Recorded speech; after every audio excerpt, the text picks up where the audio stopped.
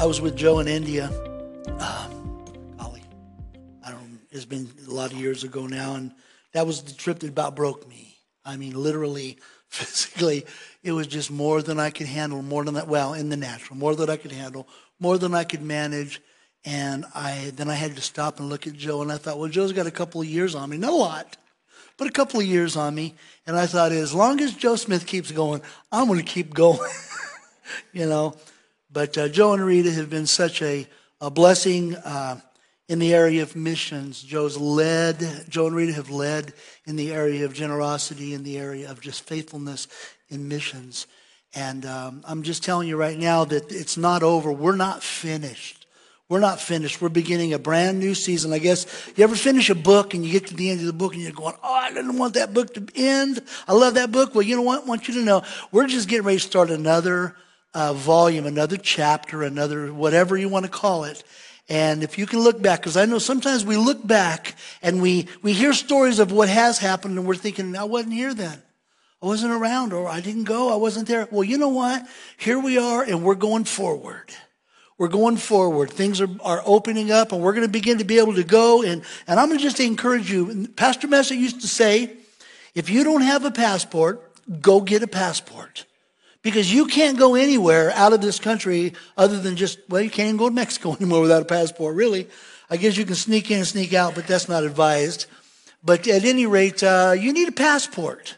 If you have any willingness, anything in your heart, to do something for God, he just might ask you, call you, draw you to go to another country. And you're thinking, well, how could I afford that? Let me tell you, when we took something like, how many kids, Dana? We took 20, 22 kids, 27 people. It was, counting adults, about 27 people to Guatemala one year when we were pastoring the youth. And you might say, well, how much did that cost? Well, it was about probably $1,200 a kid, something like that. Well, how did you get the money? Well, we told them to go home and get it. No, we didn't. We helped them raise it. We helped them because here's what we did. We have faith for finances. We do. But you know what? I haven't had a real serious pull on that in a long, long time. But if you are willing, as I was walking up this morning, the Lord gave me a scripture. And Ralph, if you're watching, this is the verse that God gave me. I shared it with Ralph this morning on text, and he watches our services online. And it was Isaiah 1, verse 19. And it says, if you will be willing and obedient, you will eat the good of the land. If you'll be willing and obedient. It's one thing to be obedient. All right, I'll do it. Fine, go. Well, that's not willing. But if you'll be willing, say, Lord, I'm willing, but I don't know how. He'll open the door. He'll make a way. He'll prepare something before you. He'll connect you with somebody that will help you. And you know what? If we're talking about missions, this church will help. If you have a heart to go to the nations, we'll help. What does that mean? It just simply means that God's put things on our heart to do. And it may not be long term. It may be. I don't really know. But I do know this. God's called us to be missionaries in our city, in our family, in our nation, in our world. And so I just want you to, matter of fact, I'm going to take a second. I'm going to finish what I started 2 weeks ago. I had another whole thing I was going to work towards, but since Joe went so long, it's all good, Joe. Thanks. But what I want to do at the end of this service, and it's all voluntary. I'm just sitting there. I haven't said anything to anybody. But I want to finish preaching this, and then here's what I want to do. I'm going to ask, on your way out today, if you would come through and let Joe and I and whoever, maybe the leadership here, those of us, just lay hands on you and pray for you, because I believe this is a new season. And I don't want anyone to feel like an outsider. Oh, well, we're new, or, oh, we don't. Listen, if you're here, God's connected you, God's added you, please take a minute and let us, and we're not going to take a long time. We're just going to pray in Jesus' name. Just going to pray in Jesus' name, blessing and grace and whatever. If you say, well, I don't want to do that, it's all good. But I want to, as your pastors, I think it's important for us to lay hands and just to pray as we enter a brand new season. Let's just sort of jump into this we've been talking about praise. And we talked about 4 truths about praise. We're at the last one today. And the last one today, this is the last one I've got written down. There's so many things about praise. Praise is not a narrow, little, thin, thing. Oh, that's just something we do, that 30-minute thing we do before where other people sing. And I sit there and go, are we done yet? Praise is a part of our life. It's what we do as Christians. We praise God. And even if you're in a place of heaviness or depression, and Joe's got a story on this. He shared it the other day, testimony on this, about how he went through a time of depression. And basically, I've been through it. A lot of us in this house have been through it. The Bible says that he gives us the garment of praise for the spirit of heaviness. And we get heavy. Heavy things come on our life. Heaviness, pressures, disappointments, discouragement, things that didn't work out, things that went the wrong way. And we can become so disillusioned and discouraged. But I want you to know, if we will just go and step in, where's that garment of praise? It's right here. And we can just reach out and put that garment of praise on.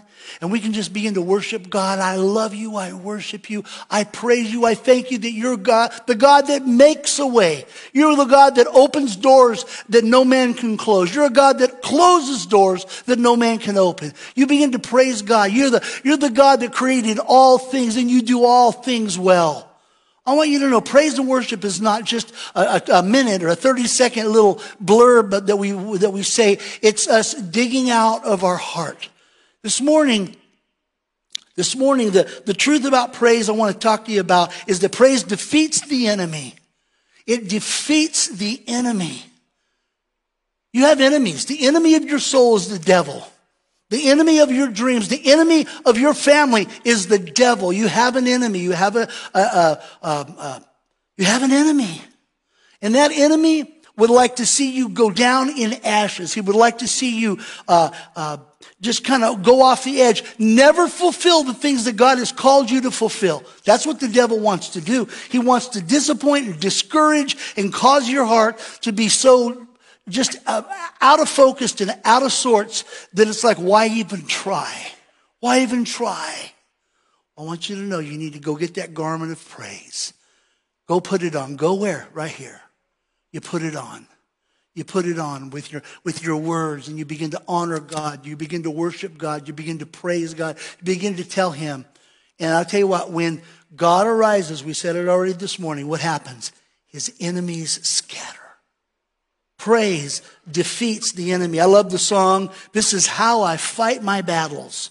How do you fight your battles? Well, we fight them on our knees, yes. We fight them with praise. We fight them by honoring God with obedience. But one way we fight the devil, we fight the enemy, is with praise. We praise him. Genesis 29, verse 35, it says, after giving birth to a son, Leah said, this time I will praise the Lord. Now, Leah was having lots of children at this time, but she wasn't seeing the things that God wanted for her life. She had a husband that didn't love her because he didn't really want to marry her. He got her by accident. He was in love with Rachel. You can take time to read all that for yourself. But the story here, she was crying out to God. She was crying out to God. I just want to be loved. I just want God's purpose in my life fulfilled. And so she has another son, and she names him Judah, which means praise. And she says, and why did she name him praise? Because she says, this time I will praise the Lord. This time I'm going to, no matter what, I'm going to praise the Lord. Praise is something, as a matter of fact, if you continue on and look the word praise up, praise, it says, will plow. Praise will plow up our heart. It will plow up a hard heart. It'll plow up a religious heart. It'll plow up a heart of discouragement, a heart of unbelief. If you just allow praise to just begin to come out of your heart, out of your mouth, and you begin to praise God, it begins to bust up and to break up that religious soil, that disappointed soil, that soil that seems like it's so far removed from what God might do in your life. Well, if God was going to do it, he would have surely done it by now. I'm telling you right now, there's a God, and he's a young God. Don't look at God like he's 150 million years old. He's just coming over. We're going to do for you. God is young. He's young because God is spirit. Because God is spirit. You know, in my inside, I don't feel my age. Outside, every day of it, I feel it.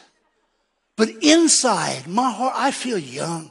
I see myself, you know, in my heart, I see myself doing things, you know, that I used to do, or maybe things that I never even could do back then. But I see myself doing things and going places and being who God called me to be.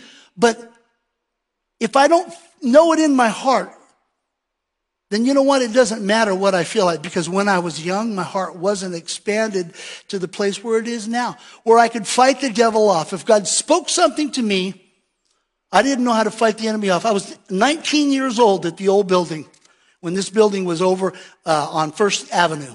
I was there, and I was sitting there, and I don't know, just a year out of high school, a year or so out of high school, and I was sitting there, and we had an evangelist come, and I mean, we're praising God and honoring and loving God. I loved, when I got saved, praise and worship became a part of my life.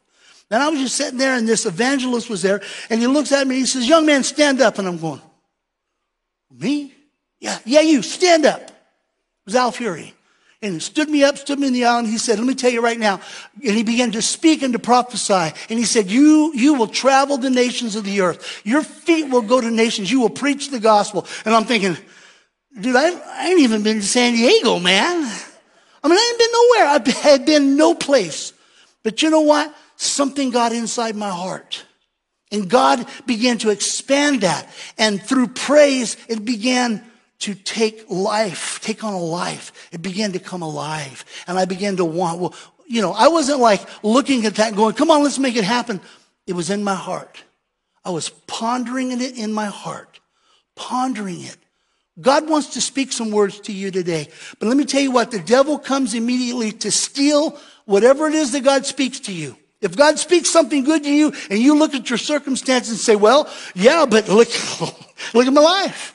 Look what's going on around me." This is how I fight my battles. I praise God that He will finish the work that He's begun in me. I thank God that He will make a way where there is no way. I thank God that He's the way maker, the promise keeper. I praise God that He knows the beginning from the end, and He can change the course of anything going on in my life. Or I can go sit down and go, "Well, I don't know, I guess if God wants to do it, He'll do it." Let me tell you what. Praise is an act of faith. It's an act of faith. It's not an act of desperation. And if it is an act of desperation, offer it anyway. But the truth is, praise doesn't need to only come out when we're desperate. Praise needs to be birthed and be flowing from our life and flowing out of our heart as a lifestyle. There was a time, and I'm ashamed to say it, then Dana could ask me for anything in the world, 2 o'clock in the morning. She'd go, "Oh, I'm really thirsty. I'm up." We'll go, and I'd run in and I was getting her a glass. "Well, you want ice in that?" Whatever it is. I mean, it's just like, because there was something in me. Now, I love my wife, but I'm just saying my old body is saying, "Well, maybe she can get up and get it herself. She's a little younger than me." But the truth of the matter is, I want that heart back for God, for her. I want that heart back. And that heart doesn't come back without a softening, a breaking up. This is how I fight my battles, church, with praise. It's not with yelling and screaming at the devil and, "I rebuke you, devil, I rebuke you." I'm not against that either. I rebuke the devil when I pray. But let me tell you what, I don't want to talk to the devil all day long. I don't want the devil to be the main thing on my radar screen. I don't want the devil to even come to my mind unless God says, "I need you to do something about that devil," and flick him out of the picture.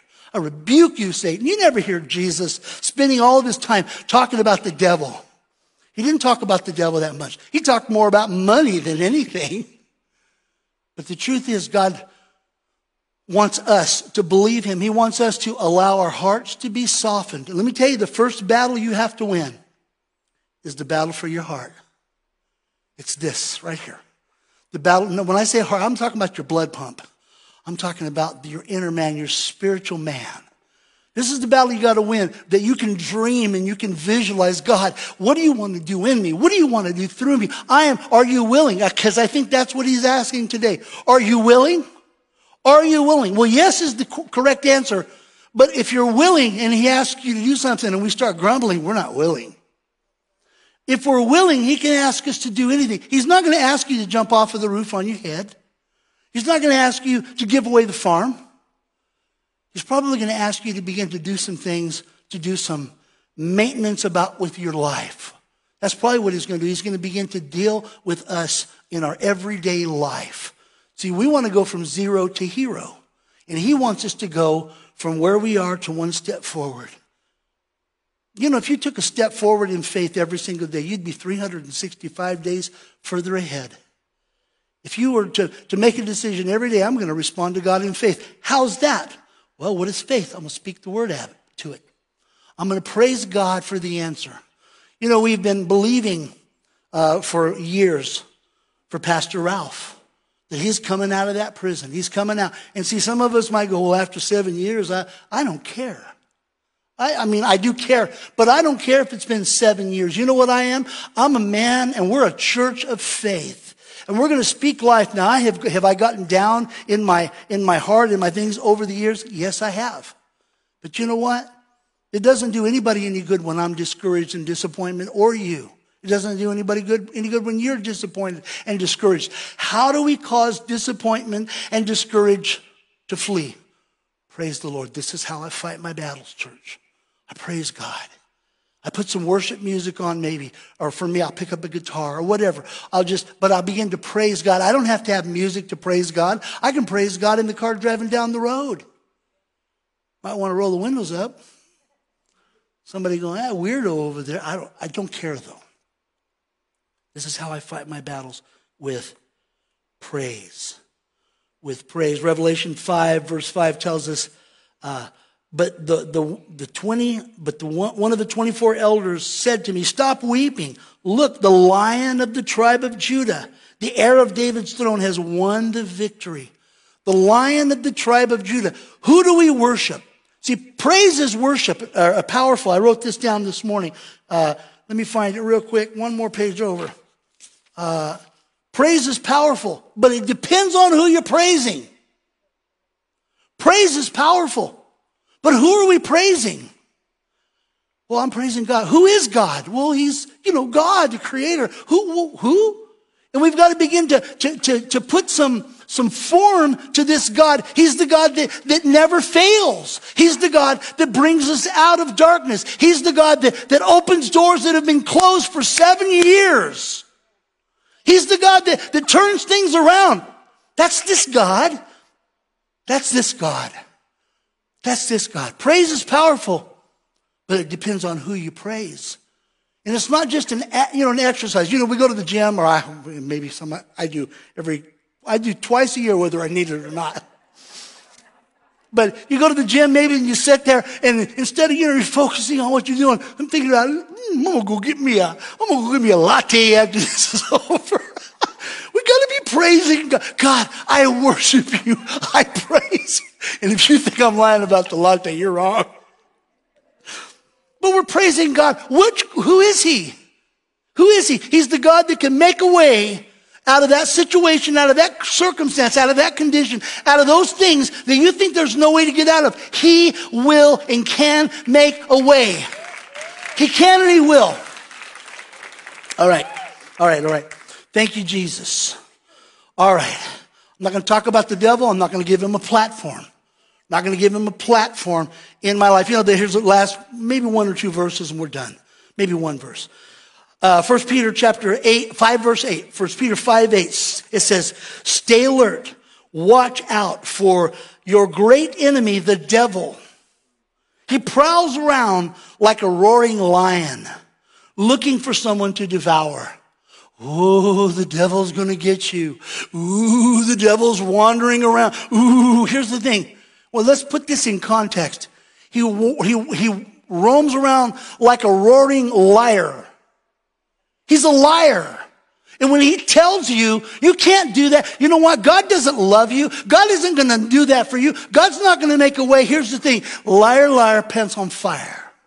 Devil, you're a liar. He's the liar of all liars. He's the father of lies. That's who he is. But you would never know it without knowing God's word. without taking the promises of God. He's a way maker. What's the other words?